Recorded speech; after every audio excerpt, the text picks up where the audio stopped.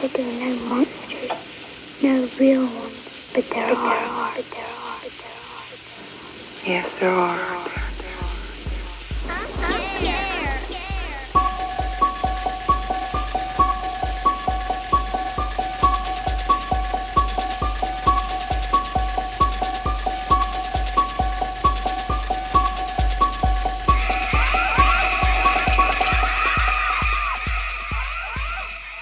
Welcome. This is the Collective Nightmares podcast. We are sociologists who talk horror. My name is Marshall Smith. I'm one of your co-hosts. Our podcast is built on the notion from Robin Wood that horror films can be read and understood as the collective nightmares of a society, or in other words, they are one of the key points of release for the fears and anxieties of a culture. And by looking at those horror films, it can be an interesting insight to what's going on in that society. So that's where we start, and we take it and we run with it from there. I'm Laura Patterson. Marshall and I both have our PhDs in sociology from the University of Colorado at Boulder. And I was saying to you earlier this week, Marshall, that whenever I have any free time, which I haven't had in years, plural, but recently, just in the last couple of weeks, I've had a little bit of free time, like time where I wasn't so exhausted I had to go to sleep. And there wasn't something I absolutely had to do. And I always want to watch a horror movie because it just feels to me like in this genre, especially genres that play with things that are taboo and that tries to drum up or at least make visible a lot of the negative things that are happening in society. It's just where all the interesting conversations are happening. So I love this chance to dig into this genre with you. Absolutely. And so we take one film each episode and we do an in-depth, detailed discussion of that film. For the past 4 or 5 episodes or so, we have been doing a kind of a mini-series specifically on serial killer films. So this is the last episode in that string of episodes about serial killers. If you find this episode interesting, you might want to go back. If you've been listening with us so far, that's great. We appreciate it. This episode, we focused on the 2006 film Behind the Mask, The Rise of Leslie Vernon. And the summary of the film from IMDb is: the next great psycho horror slasher has given a documentary crew exclusive access to his life as he plans his reign of terror over the sleepy town of Glen Echo. There will be spoilers. We spoil the film.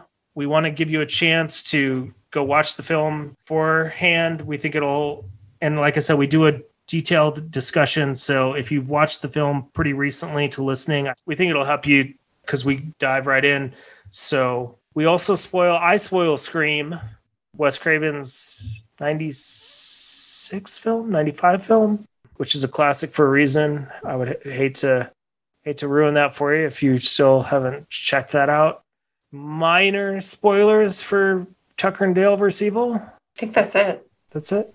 Our entire catalog of episodes is available for free on our website, collectivenightmares.com. It's also free on Spotify. Should be free and available anywhere you find your podcasts. We'd love it if you would rate us, review us wherever you can. If nothing else, tell someone you know, tell a friend. We are on Instagram if you want to get in touch with us at Collective Nightmares. Listen as we discuss the Ahab in the film. Sadly, there is no Ahab for the film. So, the rise of Behind the Mask. Leslie Vernon. Yes. All right, I'm going to start. I got something to say. Okay. Here's what I have to say.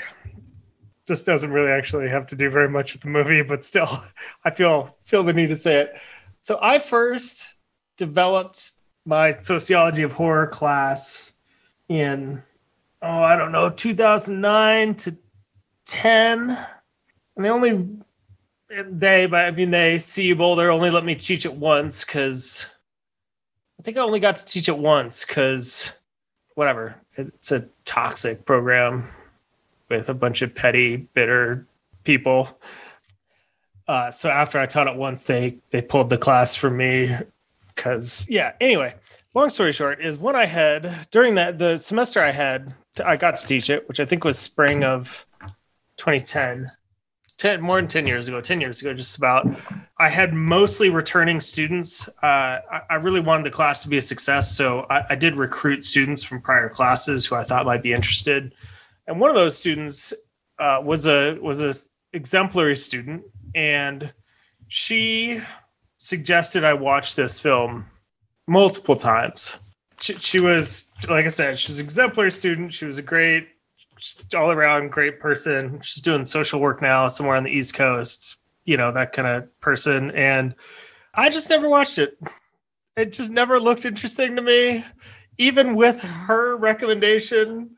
So, Sarah, you know who you are. If you're listening to this, I should have watched the film. I'm sorry. I think you already knew I wasn't that great of a person anyway. And that just is another piece on the pile, or another straw on the camel. That anyway, I just want to say, Sarah, I should have watched it 10 years ago.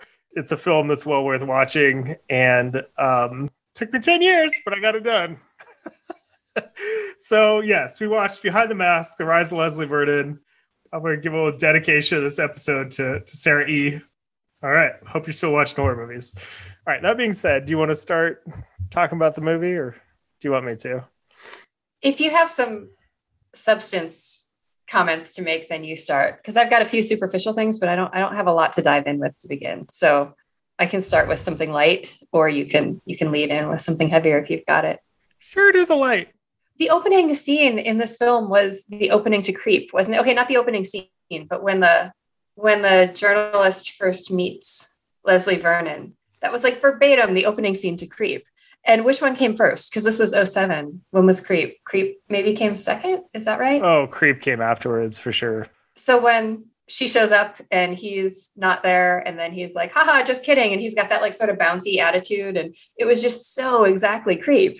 And I couldn't help but think we were watching the exact same movie at the beginning, because his personality was, he went inside and, the guy in Creep goes and makes a smoothie or whatever he's doing. But Leslie Vernon was like looking through the books on the shelf or whatever it was. And same sort of play off the two of them. Like, he's interesting and into different things and wants to tell her about them, and she wants to like learn what he has to tell. And it was just so the exact same movie for 10 minutes, and then it diverged. But that was weird. So is that one more reason to not be impressed with Creep? Maybe. I mean, they were two different movies, really. But the first scene was... They were. This one was interesting, and really? Creep was not.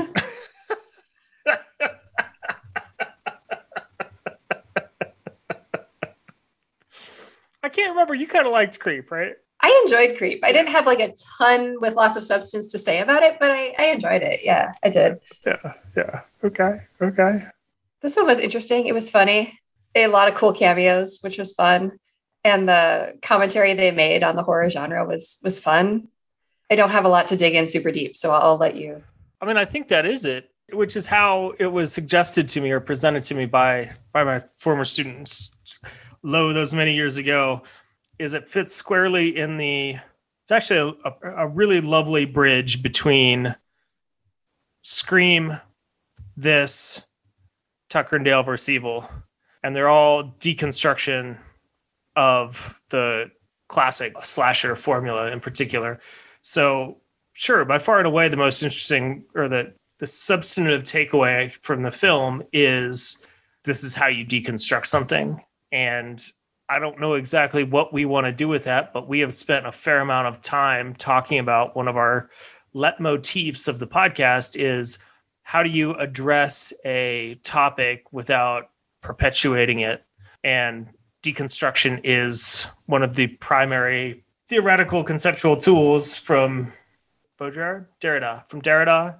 And this is how you do it, is you take the tropes and the narrative and the formula and the conventions of, in this case, a media text, and you pull off the facade or the mystification in order to reveal how those pieces have been constructed.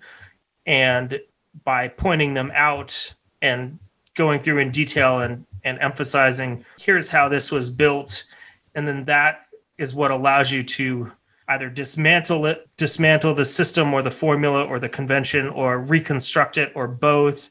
But it's and then we can go to the next step, which would be that's supposed to be, or that is arguably a way to escape a binary, which we've talked about as well, which is another leitmotif of our podcast, which is if you've got this is how things are done, whatever that is, slasher formula, if you just do the opposite of that, you are still not just, if you've got horror and you do not horror, or if you've got psycho killer and you do not psycho killer is still the underlying operating fundamental concept. So you're not actually dismantling the binary, you're just on the other side of the binary. And so deconstruction is supposed to be a method of escaping that. And I guess we could also talk about, was the deconstruction effective? Did they get outside of the binary? Or, I mean, that may be a question. Or did they start and did they achieve deconstruction only to, at the end, reconstruct it even more firmly? Because that, I think, is a danger of deconstruction, is you can pull off this facade and look at how it's all been assembled and built, and instead of dismantling it, you could reinforce it. You could, here's the weak parts, here's how it was fabricated. This time, let's just make it and make it better. So, but that's the key. That's the fun of the film. Scream, we recorded an episode on. I don't think we ever released it. We did it with students, so it was kind of a odd situation. We were recording remote, or not remote, but we were recording in a different space where we had to take all our gear, and I don't know if I really knew what I was doing. Anyway, we've done Scream. I will still stand by Scream's effectiveness and with accomplishing a deconstruction. And maybe at some point we'll revisit that. We talked about with Tucker and Dale versus Evil, it may have deconstructed or tried to deconstruct some of the tropes, but we ultimately came away with, however much of the genre was deconstructed, it perpetuated or it reinforced a bunch of other toxic, particularly gender toxic tropes and stereotypes and just undesirable messages. How do you feel about that? I love how you're saying that. Yeah. And I didn't have the words to quite put that together, but I think that really resonates with my experience in the film. And so I would like to throw out a couple of the things that I think it, on the surface, looked like it was challenging, but at the same time, my take at the end of the film was that it really didn't effectively challenge much, if anything, even though it highlighted things. So two low-hanging fruit, I guess. The argument about the final girl being a virgin, it put on the table repeatedly, it played with. It tried to, I think, challenge that trope, but in the end, I think ended up reinforcing it by just substituting in, oh, she wasn't the virgin, you're the virgin, which confused me, emotionally confused me a little bit. So there's that. Also, the phallic piece, the final girl taking over the manhood of the serial killer and equating masculinity with power in a way that wasn't non-binary, right? It was just clearly the gender binary, and that's her role, is to take on this masculine implement and then show her power. And I don't feel like that was challenged either. So maybe we can start with those two. Yes. And I kind of had Liz. So I just finished watching the film. When did you watch it? Yesterday, last night. Okay, so you had a little bit of time to ruminate.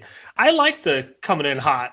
I'm looking forward to when we go back to that, Laura, when it's like fresh, done, and let's get just raw initial, let's work through it. And so I was noodling on these things as I was watching, and then already I'm starting to see the ways that this lined up, that these two examples that you just presented are indicative of a lot of the pieces. And my intuition right now is the further we go, the more that's what we're going to find, is there was this real effort at deconstruction for the first, up until they arrived the night of at the farmhouse. And then after that, all that work just ended up being, all of that work was conscious. I think actually it must have been conscious, and I'm going to say that. I mean, they were definitely trying to do a Scream thing where they were calling attention to the genre. They were referencing. I mean, we've got all kinds of references, right? We've got, like you said, Kane Hodder makes a cameo.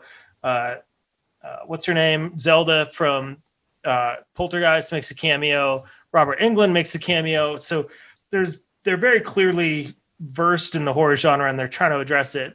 And the last piece of evidence I'm going to offer for that is in the special thanks to the film. They thank 3 or 4 professors at a university of Pittsburgh, I guess. I don't know where it was. I don't remember, but 4 scholars. So it seems like this is someone who's probably has read film criticism and has done like intellectual academic work with regard to film. And so they did this work to accomplish deconstruction up until that point in the film, 2/3, 3/4, what it was. And then sadly, they just fell back into the trap and ultimately just reinforced everything that it would have been really interesting to, for me, it would have been a much more powerful and interesting film if they had then actually done some disruption, some dismantling or some reconstruction rather than reinforce the structure that is there. And for me, the difference is at some point, there'll probably be Scream spoilers in this episode. So if you're listening, Scream is just going to happen. But if they Scream, the way that things were deconstructed was after all of these conventions and tropes of the horror film were presented, and then when it got to 2/3, 3/4 in through the film, then it actually found new paths. And we had characters doing things that they wouldn't typically do, which very long route to get back to what you presented, Laura, which I like. I've got full coffee today, so just so you know. Virgin Sydney in Scream has sex with her boyfriend, survives. Just right there. Just that basic. She starts as the virgin. She starts as the survival girl, which would be final girl in academic work. But in this film, they reference specifically a survivor girl. And the sin is death formula of slasher. When Sydney has sex with her boyfriend in, I can't think of his name, in Scream, then she should have ended up being, marked for death and doesn't. And then there's a whole series of other things, but just that, like you said, to start with these real basic low-hanging fruit, that in and of itself. And they had the opportunity there because they had Kelly, they bust in and they're like, oh, she's fucking his brains out. And, oh, well, you're not a virgin, so you do have to die. And so for those of you listening, that's the difference. The deconstruction is, oh, we have this all set up. Here's the formula. Survivor girl's got to be a virgin, innocent, yada, yada. And then they know all this. They've talked about it all. They go in to save her. They find out she's not a virgin. She's totally into it. She's sexually active. They talk about it. But so at that point, you have the options of you've presented the binary, you've presented here's the formula, the positive. So you can then either do what this film did, which is she still dies. So it is, and the virgin still survives. So you've gone back to the formula that you were calling attention to and just recreated it. Or at that moment, you could change it and you could have something different happen with Kelly did survive would be the immediate, right? Or maybe, what's the main girl's name? Gentry? I have no idea. Taylor? Fucking something. Absolutely no idea at all. None. Taylor no Gentry. recollection. All right. Oh, look at that. Good job. Taylor, she could have been having sex with a camera crew, or she could have had sex with Leslie Vernon, but something to where it didn't just go back into the virgin survives. Just as a very basic, for those of you listening who may not be familiar with all this, that would be a disruption or a reconstruction of the argument, is take what was there, pull in different pieces and create a new path forward. This is really great. And you're highlighting the emotional reaction I had to the film and what I came in with, which was that it was interesting and it was fun to watch and it was funny and it did a good job of highlighting tropes in the genre. But you're putting words to the experience I had, which was that it didn't do anything with that. And so while it was fun to watch it list out the tropes, it just listed out the tropes and then went back and, like you said, reinforced the tropes again with itself. And so that's not very interesting or complicated commentary. I mean, it's interesting because it lays out the formula, but it would have been much more interesting if it challenged it, especially from the perspective of this being done in 2007, when a lot of these tropes are very dated and do have problematic societal repercussions, or at least are based on tendencies in our society that are problematic in wider ways. To make a film that doesn't just highlight them and then, double down on them, but instead raises an interesting counter direction would have been a much better film. Yeah. Yes. I mean, I agree. And I think that's the crucial piece, Laura, of what you said is it's one thing if you take something that isn't necessarily very problematic and you go through and you analyze it and dissect it and evaluate it, and then you reconstruct it as it was. But when they're talking about, in this case, when they're presenting formula and conventions of the horror film genre that were and are still very sexist and really problematic gender stereotypes and presentation and representation of, a gender and then sexuality commentary of good and evil. And when you take all that and you do this analysis and evaluation and you're like, oh, great, we'll just put it back where it was. Just maybe we'll update the materials, but we're just going to rebuild the house. Then you're not just perpetuating the problematic. You are reinforcing it. And like you said, what is this, 2006? 7. Okay. And they're doing this sort of right at the start of the next wave of, or not the next wave, right at the start of the wave of the reboot of the slasher film. Because in the next 5 years, we get remake of Friday the 13th, we get remake of Nightmare on Elm Street, we get remake of Halloween. Because it was Rob Zombie's Halloween's what? 2000? Halloween might have already happened. When did he remake? 2004 or something? I was going to say 7. Were you? I don't know. So, let me do a quick 7. Okay. So this is right in that moment when all of these genres or all of these classics are being rebooted. And it's just a wonderful, would have been a wonderful moment or a prime moment to emphasize, okay, great, reboot all these classics, but adjust them so that there is something so that it is actually doing something better, or it's at least addressing some of the more problematic issues. Yeah. And I guess I would say it laid out patterns, but it didn't raise them as problematic. It raised them as tropes, patterns. And maybe a useful way to proceed here would just be to run through what were the tropes it pointed out? What did it highlight? I mean, the 2 that I mentioned are the first 2 that came to mind, and also 2 that were disappointing. And I noticed, even if I didn't quite put it together in my head, I noticed it emotionally in my experience with the film, that those were 2 really key places where they laid out a trope that really is trouble and then just didn't do anything with it. So what other tropes did they lay out? And did they challenge anything, or did they basically just identify without problematizing any of it? The first thing that comes to mind, there might be a little bit of meat on the bone there for us, is it does seem like they were really trying to deconstruct the killer as this evil force. One of the last lines of the film is Robert Englund, whatever his name is, saying he's just a man. He's not this force of evil.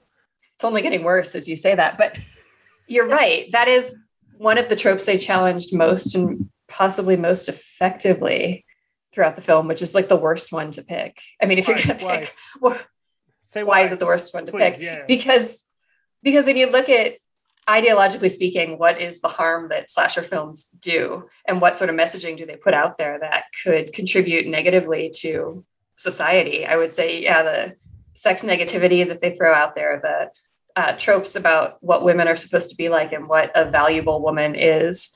And also just like they said, with the sort of phallic imagery associated with competence and success and triumph, then the woman has to essentially take on these masculine traits in order to succeed. That's all problematic. The part where the villain in a slasher film isn't seen as doing a service to society, I mean, it's kind of an interesting argument in a way, and it maybe justifies some of the horror genre. Like, hey, we need things to fear. We need imagery and medium to highlight for us or reflect to us what we're afraid of. That's an okay point. But to raise that as like, that's what we need to really focus on changing, is we need to look at these villains in these horror films as not problematic, but rather doing a service to society. That's like way down on the list. Yes. Okay. I agree with you. I was thinking something slightly different of it could be a good thing if what they were saying was these killers are not some sort of force of evil. They are people, and people who are doing bad things to other people. Like, that is actually, I think, a fairly productive message. It's just a realism argument. It's not the tall, disheveled guy is not a demon or something. People, all kinds of people are killers. Could be a bubbly, fit, normal, quote unquote, looking white guy who just trains a lot. And like, that's like the one, I think, maybe positive. But what you're saying, I think, is a deeper thing where they mentioned, right, like, it's good to have an outlet, for a societal outlet for fears, so that all that emotional energy can go somewhere and be released in ways that are how about at least less harmful than they maybe could be otherwise, which I think is, I don't know if we've discussed that option as a lot. And I think that's something we should try and keep in mind of maybe that's the idea, that horror movies are this outlet for the collective nightmares of a society is implicit in our podcast. Explicitly, I don't know if what we've said is it is arguably to have all of that anxiety and fear and negative energy be channeled into something. Film is arguably a less harmful or a least harmful expression of that, which is somewhat akin to the argument about porn of, if you give someone who has problematic fetishes an outlet through, here's pornography made with and by people who are consenting and interested in doing that for whatever reason they are, maybe you're giving that person an outlet so they don't actually take it out on someone in their lives. So that's interesting. And that may be the one semi-positive thing, but that, interrupt me here if you need to, but that in itself, if that's a semi-productive or a productive component of the argument, all of that is undermined by them then having this man bites dog dynamic with his mentor, where they're normalizing killing as this task and this kind of creative job. And Leslie it's something that you like discuss while you're barbecuing and over tea, just like you would if you're started an architecture firm, right? And let's brainstorm some ideas. So all of that, if what you're going to do is say evil and people who are doing terrible criminal acts like murdering other people in mass, they are not demons and devils and who knows what, supernatural or something beyond human. They're people who are doing bad things to other people. To then take that bad and be like, well, it's really not that bad. You can just kind of see it as this, you can satire it as this task, creative kind of workshop thing and normalize it on that other side really contradicts that argument. Right. And the useful part of that argument around we need to have villains, we need to have artistic media, I would say, to reflect our fears to us and to provide conversation points and to provide, communal, conversation and just understanding with the things that challenge us. And, all the reasons that I say that I like horror, that's artistic expression. That's not actually doing it. And so the way the film is presented, I think some of those moments to me just fell flat with the conversations about like, oh, you can just kill, is there somebody at the library who lets her in? Oh, have that person die, or have, that just, I understand that this is still a film. And so that is still expression, but that made those exchanges not hold water for me, unless I'm missing something there and you want to dig into that or point out a different take. It just, to me, felt like they were playing with that and it was funny, but it didn't do anything. It didn't do anything meaningful for me. No, and if anything, they also undermined it by having the mythology be manufactured.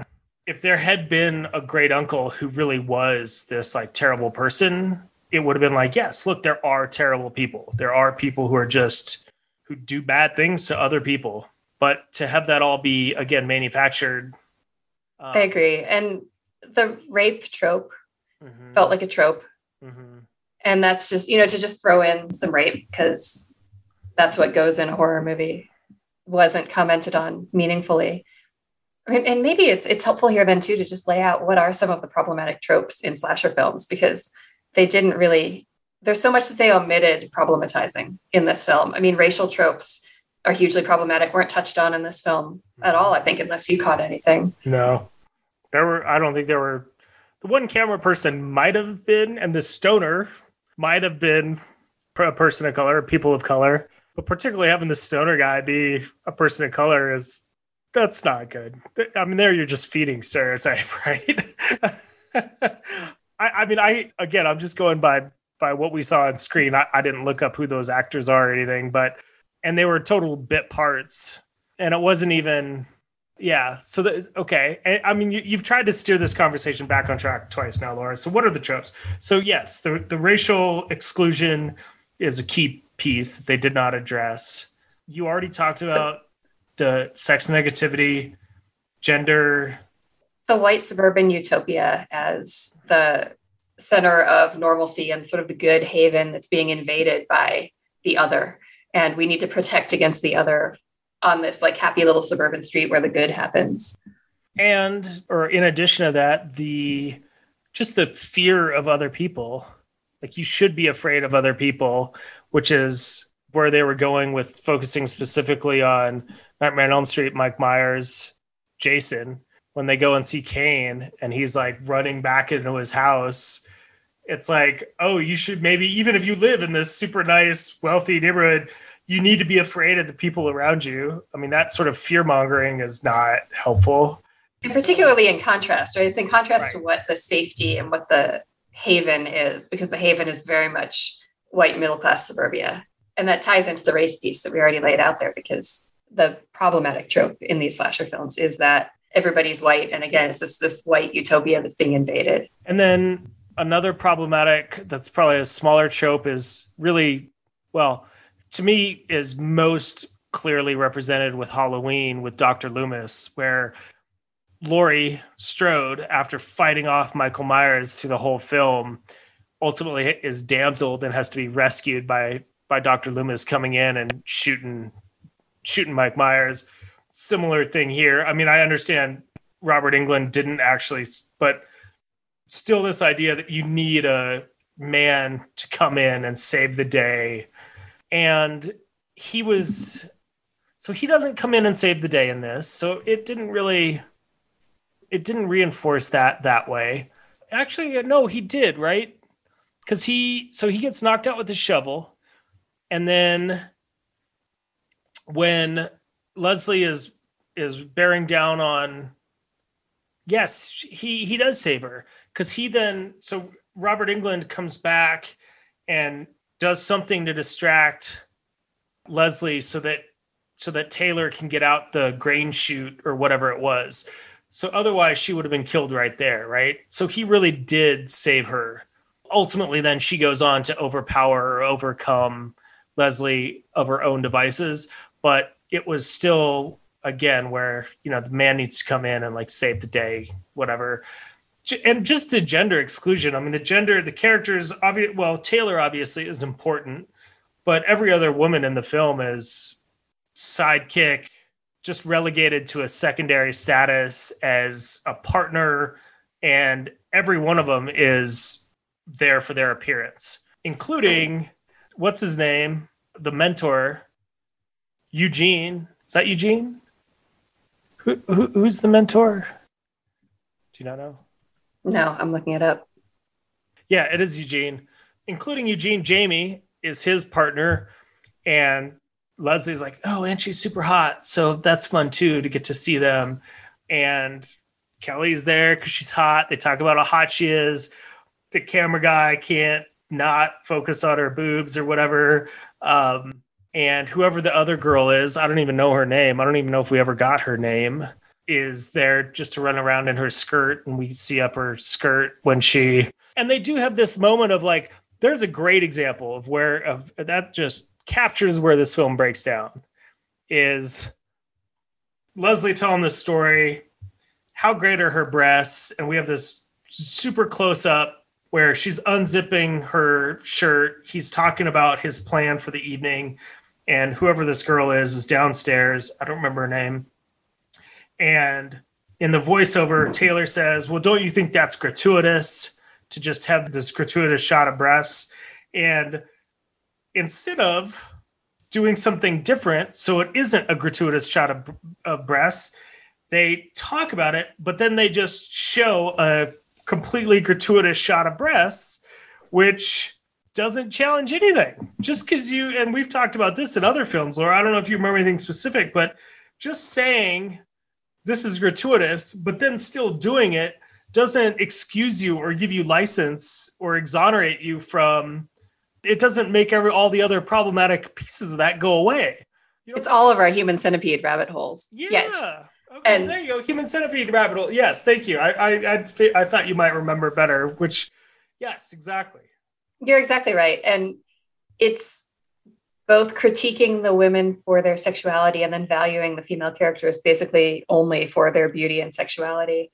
That's really troubling in this film as well. And that definitely stood out to me, that everybody's beautiful. And that's one of the, on our list of problematic tropes about slasher films, that women at least attain their status in the film for being beautiful and usually being blonde and blue eyes and, light, or often being blonde and blue eyes and light. And that was exactly the case in this film as well. So a lot of these, it didn't even necessarily highlight. It highlighted some of them.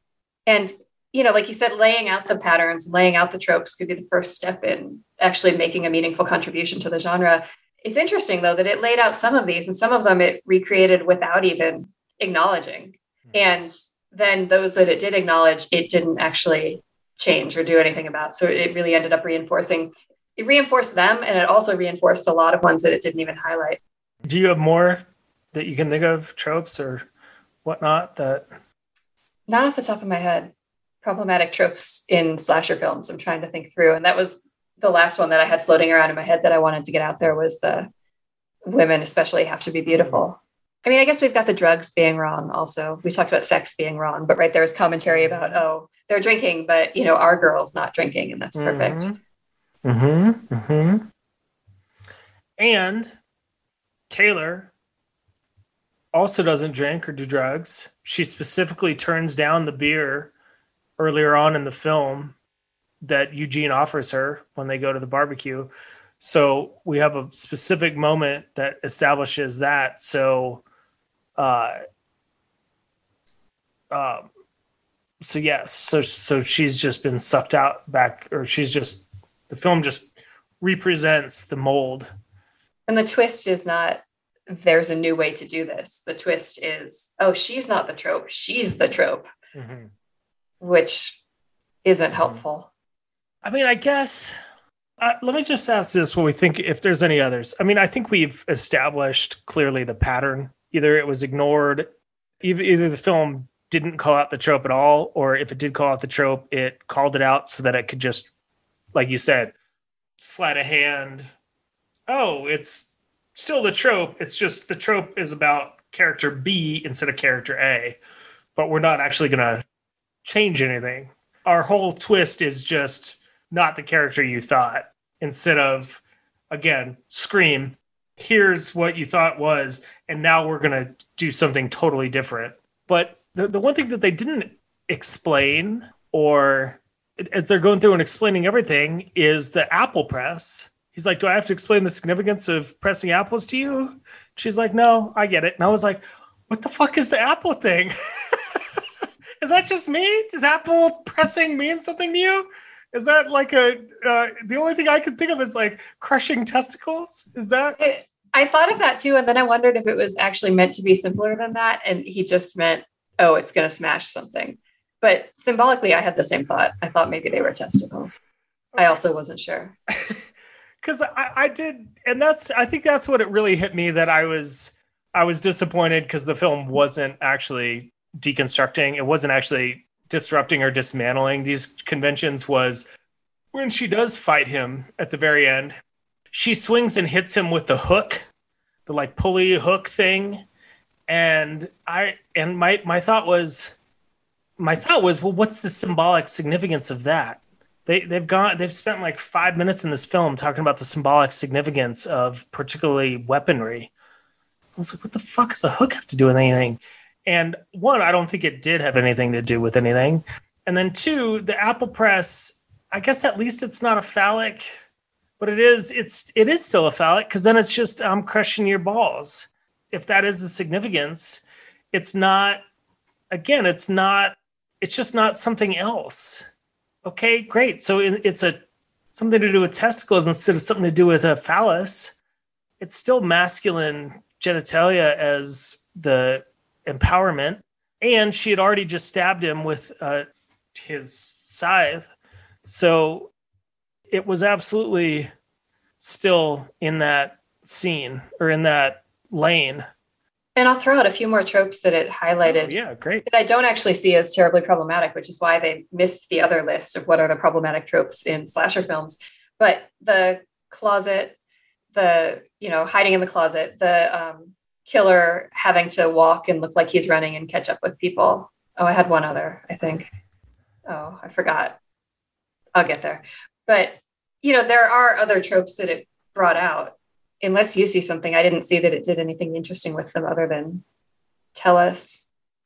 No. Because what were the rules, right? You can't kill anybody in the closet. But then they never hid in a closet. Nobody ever went in a closet, did they? I mean, and then the shed was womb-like, but she kills him in the shed. I don't remember what. That was very Friday the 13th. Oh, that's the last thing I was going to say. The killer being invincible, because at the end we see the standard scene where he's in the morgue and then he sits up, even though he's been crushed and burned. And so again, it highlighted the trope and didn't challenge it. Not that those needed to be challenged. I don't know that those, unless you have something deeper on any of those, they're not at the top of the list. Certainly if I were laying out what should be challenged about slasher films, it wouldn't make the immediate cut, but maybe you have something more interesting on them. No. There's probably something problematic with, I'm trying to think exactly how that plays down, but it seems like there was something very Freudian about how Friday the 13th is resolved, and the hovel where Jason has the shrine set up for his mother. And I don't think at any time that we're reinforcing or representing Freud's ideas, I don't think that's great. I mean, Freud is kind of a disaster. Freud is a disaster of sexist projection. So anytime we're taking his ideas and he's still giving them any sort of credence is problematic. So that may have come through somewhere, or that may be there somewhere. I don't think that was what was happening here. And if it was, no, I'll just go to, I'll say definitively, or I'll say with certainty, that wasn't what was happening here, because we never got any discussion of mother, father for either Taylor or Leslie. No family background, none of that. So that was just sidestepped. But yes, that is a horror trope that can also, a particular slasher trope that can still be problematic. The only other thing I can think of is, I guess that is pretty prominent, right? Because Halloween, I think the original Halloween, there's a way to read. I think I've read an analysis of the film that's like a Freudian analysis, because Michael initially kills because his sister's having sex. Something is Freudian. And then Friday the 13th definitely has like a Freudian anxiety. Nightmare on Elm Street, I don't think so. But again, Nightmare on Elm Street, I just generally have a problem with Nightmare on Elm Street being included in that, because it's Wes Craven and it's different. It's just different. I understand it was part of that scene or that cycle, that first wave of classic slasher films, but I don't think that was the third film that they should have integrated or referenced here. I think that just muddied things also. Anyway, were you gonna? No, I honestly think we might have done it. We might have laid out what we needed to talk about with this film, which is bizarrely short for us lately. But if you still have other, What I would like to do, and I agree with you, is we've really covered what needs to be said about the film. What I would think it would be fun to do for maybe at least a few minutes here is, so a segment we do on the podcast, sometimes formally, sometimes informally, but I think as much as we can, and this seems like a prime opportunity, is how would we have changed the film for the better? So if we were doing this, or if we were writing this and we got to the scene at the van where Leslie takes him and takes off his mic and is like, I'm not going to participate in this, or Taylor is like, I'm not going to participate in this, and Leslie's like, look, this night's about me, and walks away. From that point forward, then what could we have done, or what could the film have done to actually dismantle and disrupt the conventions, the tropes, the problematic tropes in particular? Okay, so I have one thought. Oh, great. Go ahead. Please. No, you go. I think that the film started off so clearly focused on Leslie Vernon and the villain in the slasher film, and also then the man in the story and the dynamic. But as the focus of the film, I mean, it's called The Rise of Leslie Vernon, but it's about him running this whole thing, right? He's the one who knows, this is reminding me of Saw, right? He's the one who knows what everybody else needs and how he can do a service to society. And he's going to kill whoever he needs to kill in the meantime, but it doesn't matter because it's worth it. And he understands, and he's choosing her, and he's going to make sure this works, and he's organizing everything. So I think shifting the focus of the film by the end of the film to whoever the survivor character is, and really shifting the focus such that Leslie Vernon actually falls out of the film. I don't know that it should be a triumph over Leslie. You know, when you talk about sort of dichotomizing what's happening here, we don't just want the survivor wins and the villain falls, because the setup, as far as Leslie was laying it out, was potentially that he was going to be killed at the end. And that would actually be a success in some way. And he did his service. Again, he orchestrated it. So having his plan actually fall through, and having the story get rewritten in such a way that the survivor survives, but not in contrast to the villain. Like the villain, I think, needs to leave 2/3 of the way through the film so that it actually ends on a different note, not just triumph against the villain. I could take that and just fucking run with it. You ready? Yeah. All right. Here's what happens. Leslie goes back in to kill the other folks. 2 camera people and Taylor. Taylor hands the camera, or tells the camera person, look, we're going to do this. You're going to focus on me. Camera guys go in, follow Taylor. Taylor and the camera guys go and bust in on Kelly and the boyfriend, and they explain what's going on. Kelly and Taylor then become the stars. They join up, they collaborate, and they're like, okay, look, here's what we're going to do.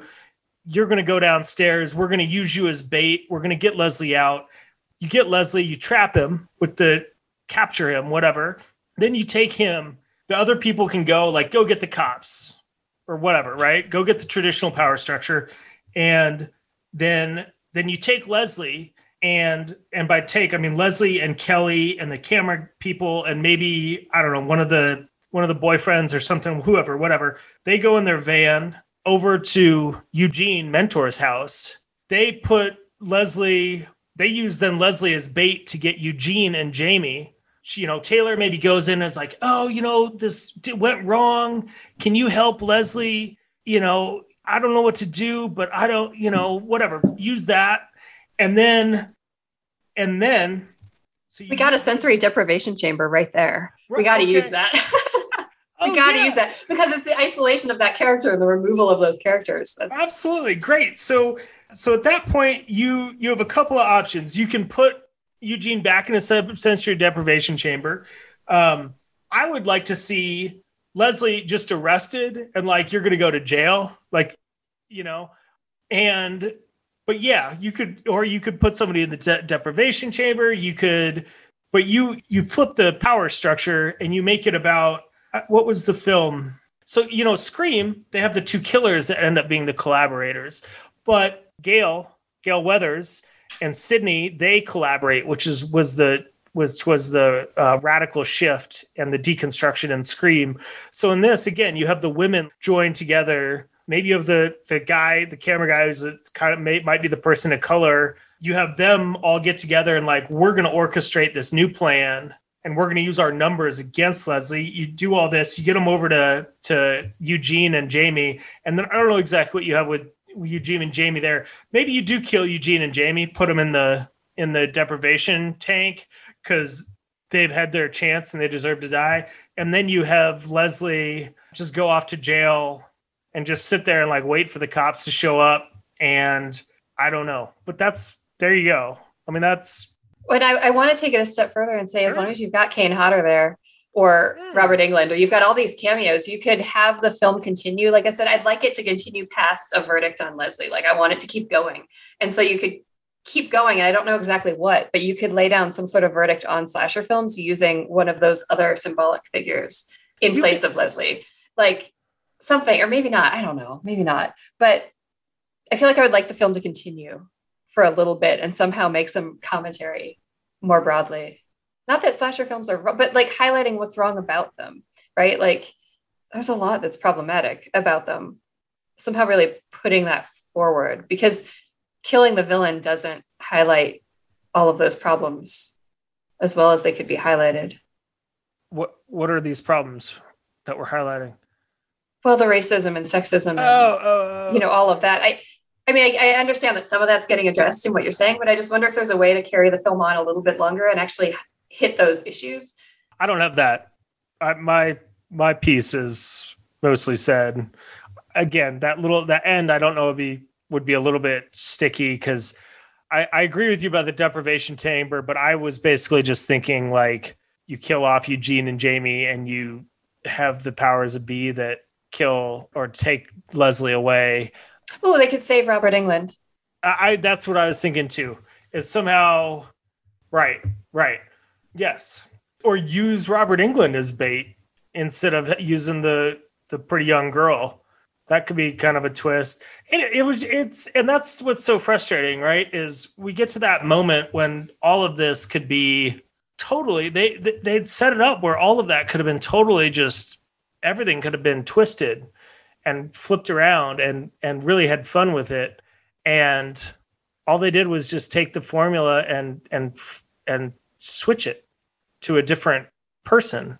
And they really also did just, if there was supposed to be any meta commentary about being the film crew and being complicit in the encouragement of the behavior because they're part of the production of the circumstances, or they're at least there to promote it or feed off promoting it, that all just disappeared like magic. Oh, leave your cameras here, guys. Okay. Now we have the floating omniscient camera of Hollywood.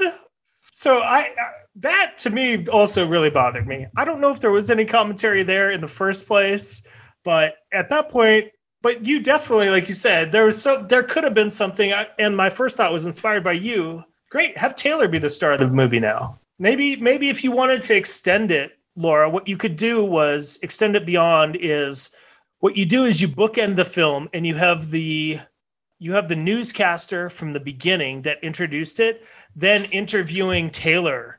Oh, that's good. And Taylor saying something about, this is all made up. These guys aren't, whatever. This isn't all scary. This is some guy who was doing this for dumb reasons. And I don't know exactly what you would say, but that's how you take it back. And that's how you scope it back out to big picture of, and you could even have her go show up at Kane Hodder's house and be like, here's a fruit basket. I'm going to be your new neighbor now. Or like, I don't know, but something, right? That could be your end of credits scene instead of, but you could have her talk to the newscaster like, look, this was all just made up. He made up this story about all this place, and he made up all this story about his blood and the harvest moon and none of that ever actually happened. This guy, there was no Leslie Vernon. He's a Mancuso. And if you think about it, just like what happened here that we find out with Leslie Vernon, if you look at Mike Myers and Freddy Krueger, that was all made up to scare you too. And it's fun to be scared, but really, you're all fine. It's Echo Glen. Go say hello to your neighbors and enjoy your safety in your suburb. Let's go meet Kane. Hey, I hassled you earlier. I'm sorry. Everything's okay. Here's your fruit basket and some cookies or whatever. And next time you need help with your leaves, let me know. I'll help you rake your leaves. Or whatever. I love it. I love it. I love it. Yes. All right, there you go. That was fun. Yeah. Good. Rate the film. Grade it. Last segment of the podcast is we take everything we've discussed into account and just give an overall grade to the film in terms of what it contributes or fails to contribute with regard to the, what am I trying to say, Laura? What are we grading on? Maybe like contribution to the ideological landscape in society, how it feeds society, really. You said it. I absolutely, you nailed it right there. How it contributes or doesn't to the ideological landscape. Do we fail it? Because I'm like wavering between a C- and a high D. Oh, really? And you're not a fail. Well, I see. It's like we hit this question a lot. Is it worse to acknowledge something and then do a bad job with it than to not acknowledge it at all? I feel like it made an interesting contribution to the genre just by laying out some of those tropes.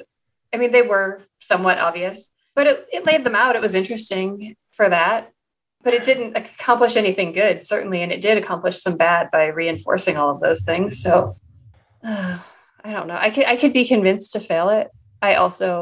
My first instinct was like C- because it laid out some interesting things and it didn't do that much harm, but maybe I'm wrong about that. Maybe it did do that much harm because all of these problematic tropes about slashers, it really didn't.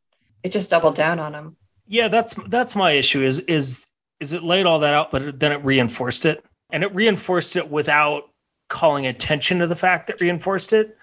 So it did all the tell of here are all these tropes that happen in horror films. And then we're going to spend the last third of the film showing you all those tropes without still calling attention to the fact that we are. And that seems to me really worst of both worlds. I don't know if we need to fail it, but I definitely don't want to give it a C- or better. I would be okay in a D range. I would be okay in a D range. And I think I could be convinced to be anywhere D-, D+. At that point, I'd just give it a D and I'm good with that. Yeah. It's hard because I liked it and I felt like it was a little bit smarter than films that just straight up recreate it. Mm-hmm. But then is that better or worse? Mm-hmm. when you pull out and acknowledge what the pieces are and then you just set them right back down. Hey, let's just go D. I don't think we need to nitpick over it. Yeah, I'm happy with that. Yeah, and I'm okay not feeling it because it's, like you said, I think there was, how about this? I'm okay with it being a D because I think it was actually well-intentioned. I really do, which is kind of unfortunate. I think maybe kind of like Teeth. I feel like Teeth was really well-intentioned too. And I don't remember if we had like an explicit reason why we thought it was. It was well-intentioned. It just went wrong. Or at least in hindsight, it did. So, I think I got to give it a D because that's something that I totally do fear. Is like someday I'd actually get to make one of my movies and 10 years later, people are going to be looking at it and be like, well, he was really well intentioned, but he totally fucked up just all this stuff, which I could see myself doing because he over intellectualized it and he didn't realize this. And I'm still a white man, so I didn't realize this privilege and this privilege. My privilege here made me blind to all this. And so, so that's my own little selfish piece. But yeah. Okay, cool. It is. All right. Not as long as we've been going, which I'm totally okay with. We really appreciate you joining. I think this is going to be the last of our serial killer miniseries, and we'll see where we go next week. But we appreciate if you've joined us for any or all of this. That's great. We hope you enjoyed it, got something out of it. Horror films are our collective nightmares.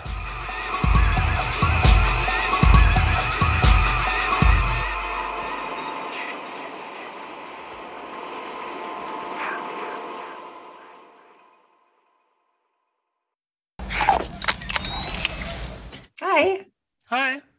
Yay for the COVID vaccine. I mean, you don't really have anything till 2 weeks. I know. Still, though. Peace of mind, right. But yeah. Yeah. No, it feels like it's actually happening. Like we're moving in that direction, you know? It is. It's psychologically, it's quite a thing. I took my mom out today to get her second.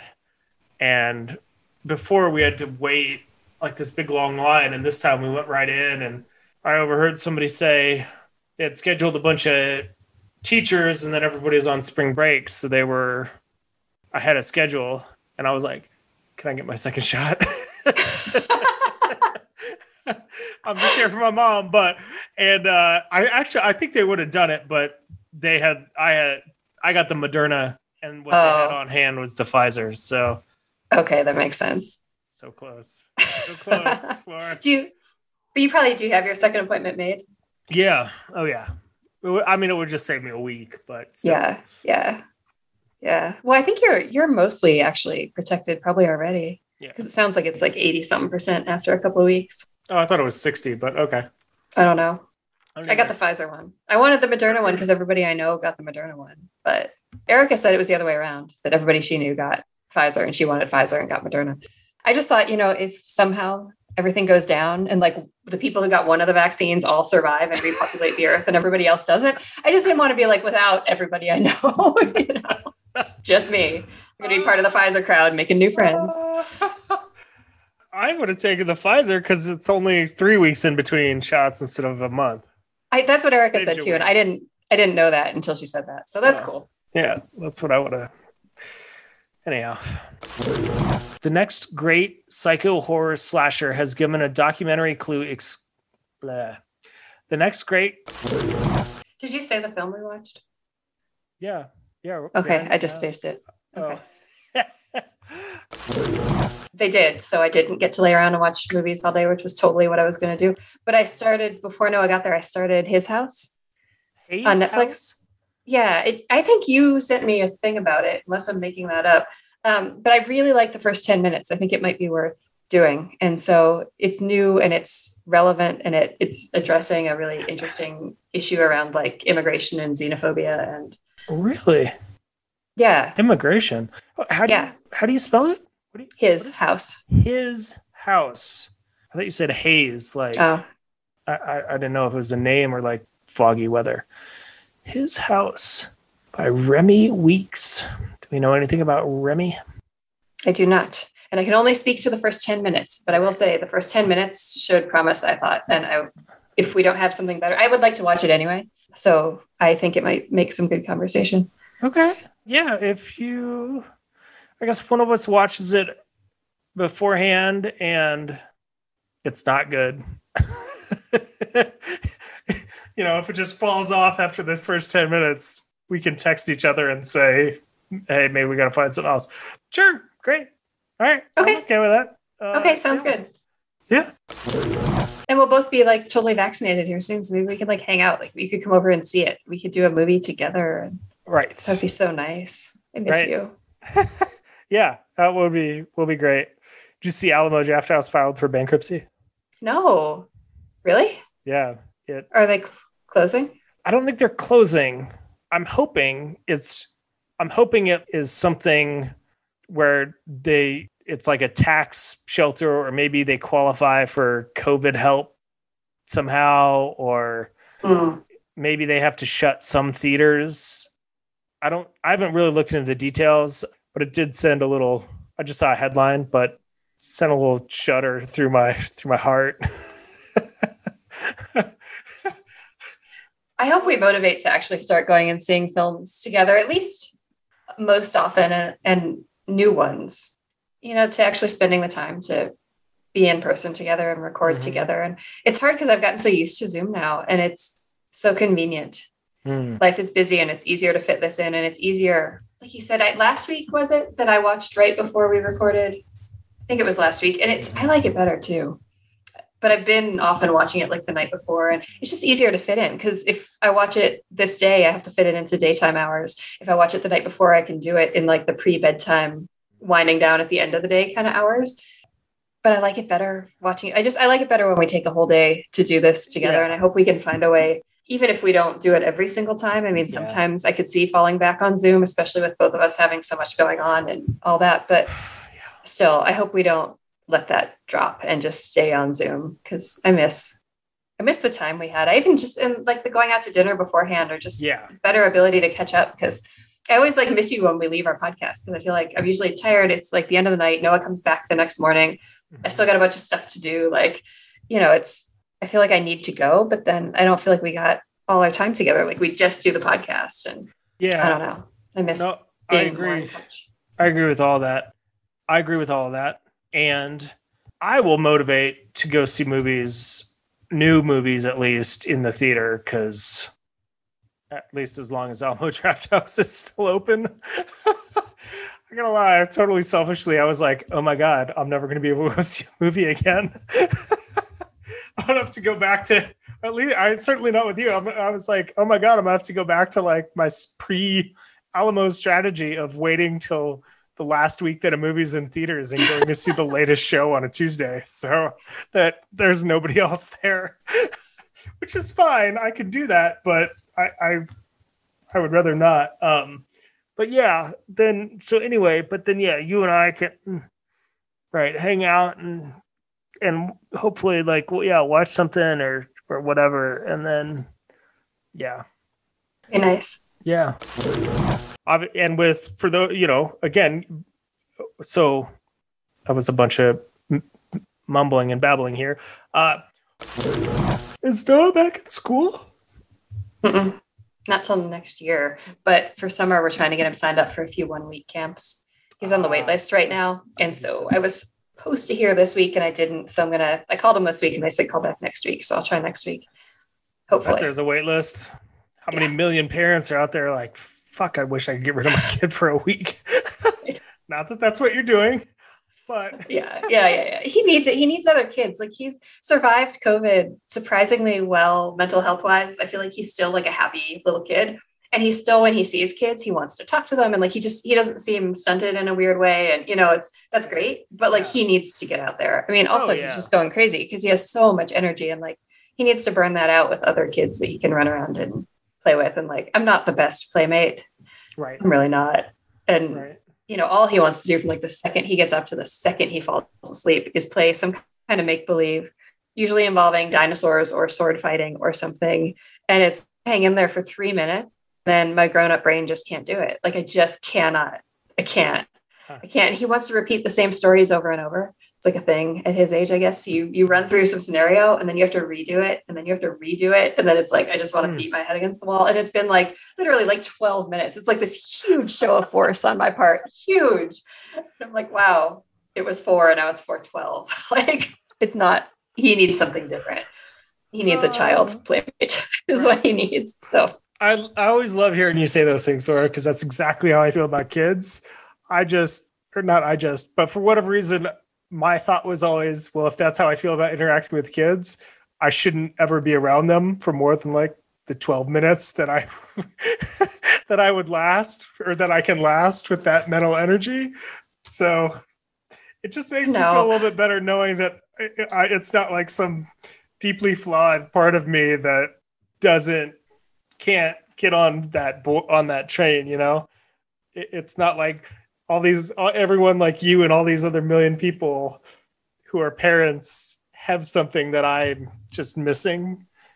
You know, it makes me feel somehow normalized when you say stuff like that. I don't think so, unless I'm missing it too. But I will say how I love being a parent, and I'm not.